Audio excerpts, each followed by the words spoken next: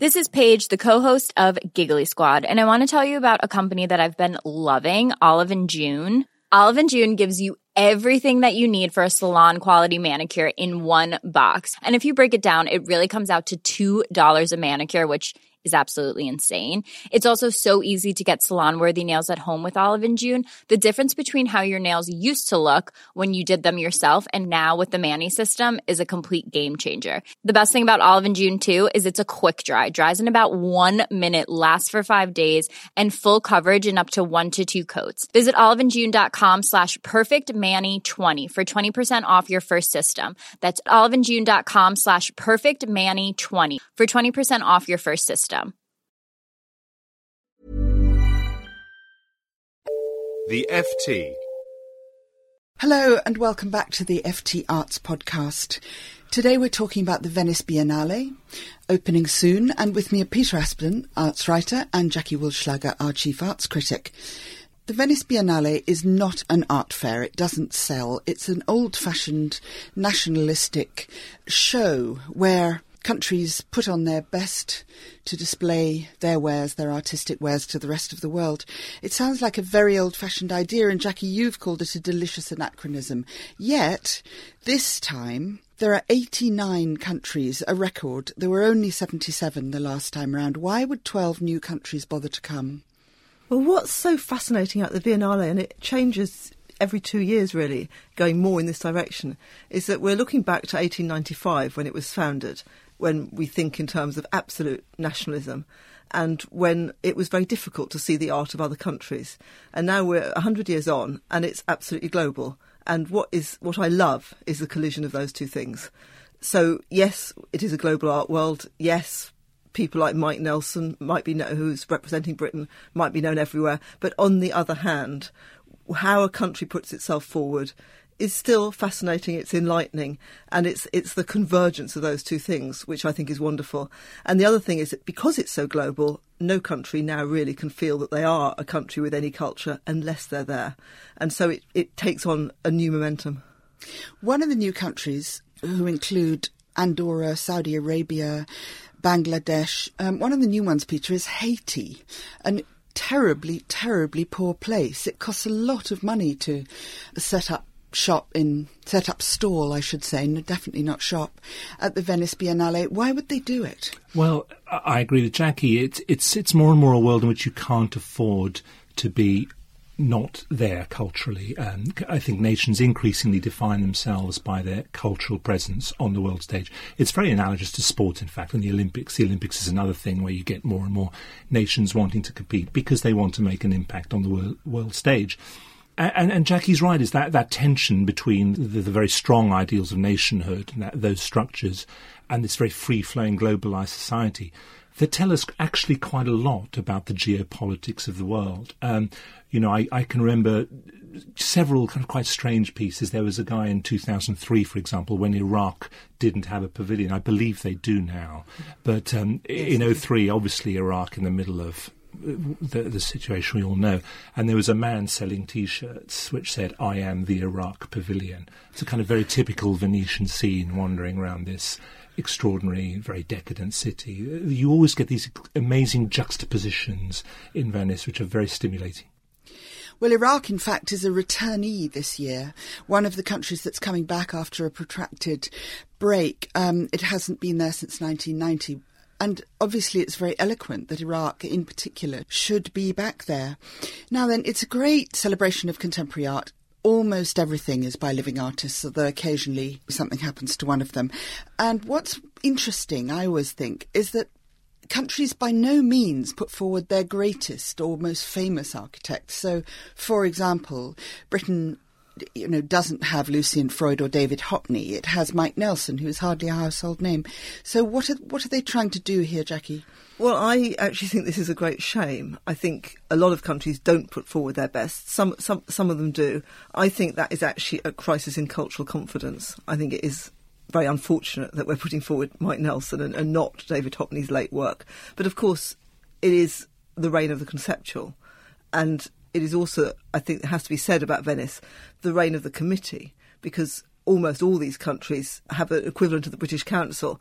And committees don't always make good decisions. I mean, we know that. But having said all that, the Biennale is always full of surprises. There's always something you don't expect. Someone always comes through with amazing work. And, I think it's fascinating. Egypt, for example, the artist was tragically killed in the demonstrations in January. And they are putting footage of what happened to him and of what he was working on. And to me, that brings a new personal cultural dimension to something that I've heard about.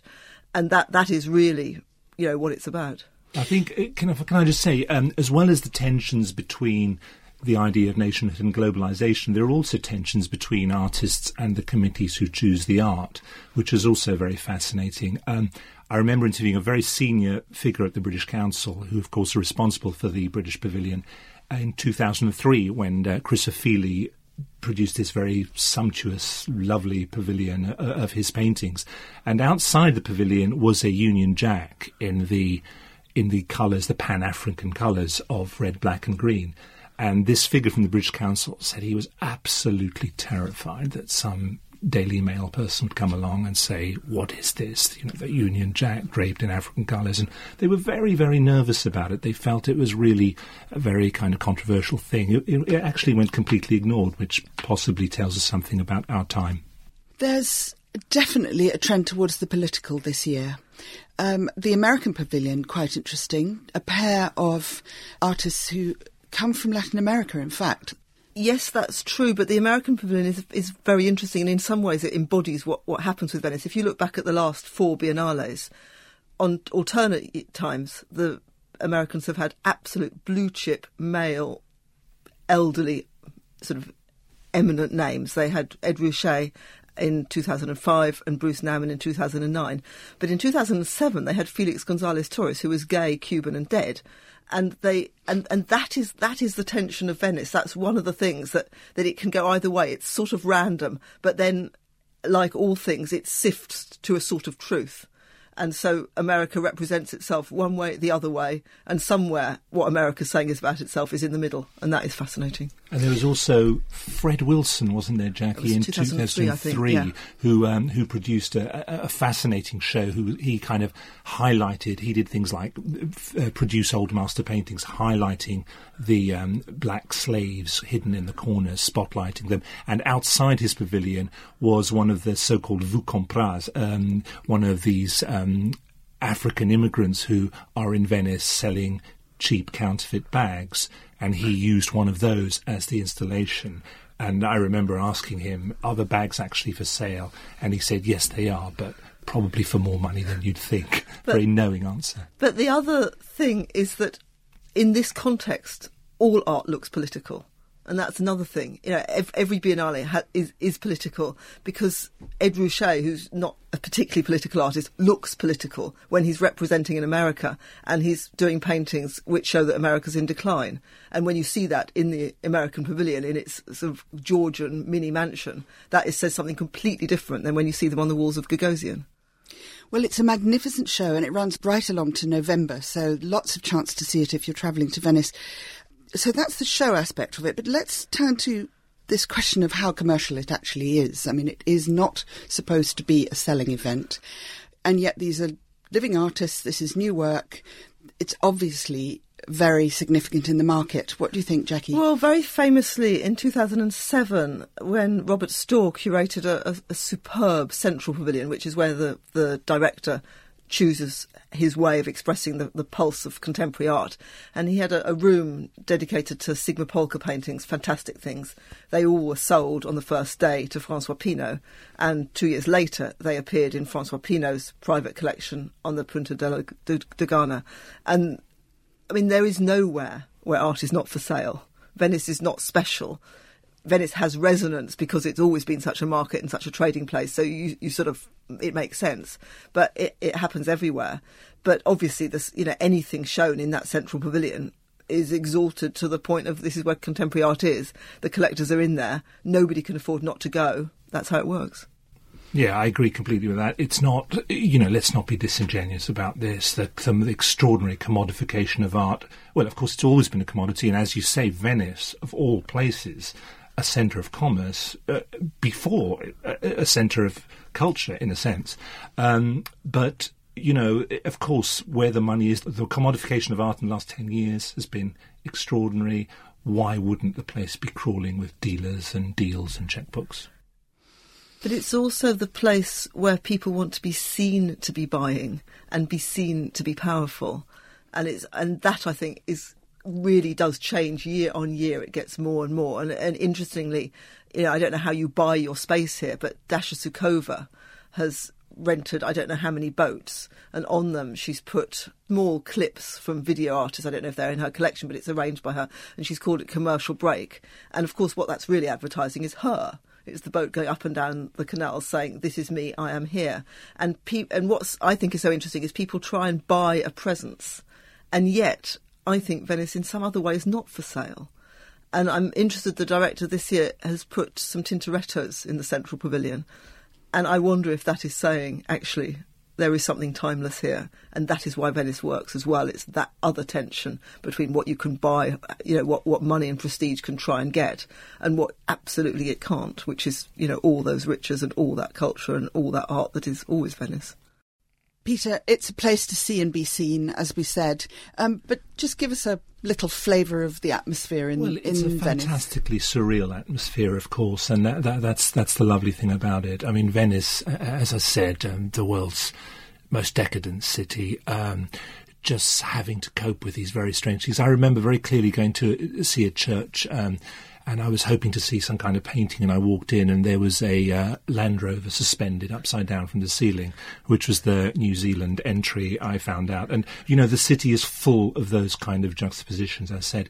It's fantastic. I remember also very fondly China's first foray into I think it's 2005 in the Biennale, when they very solemnly announced to the then director that they were interested in being exhibited.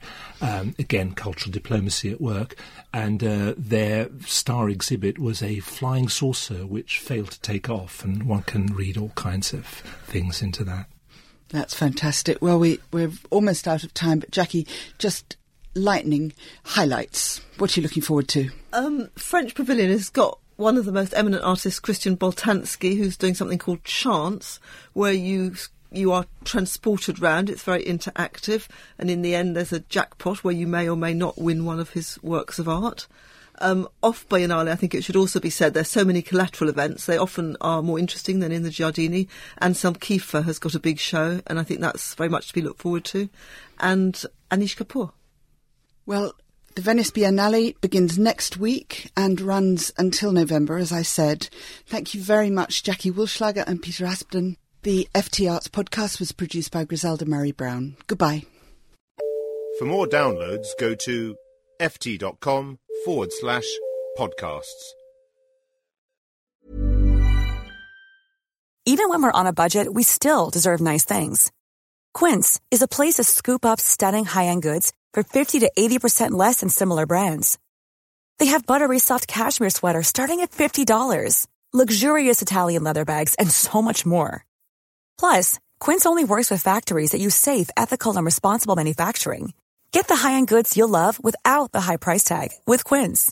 Go to quince.com/style for free shipping and 365-day returns.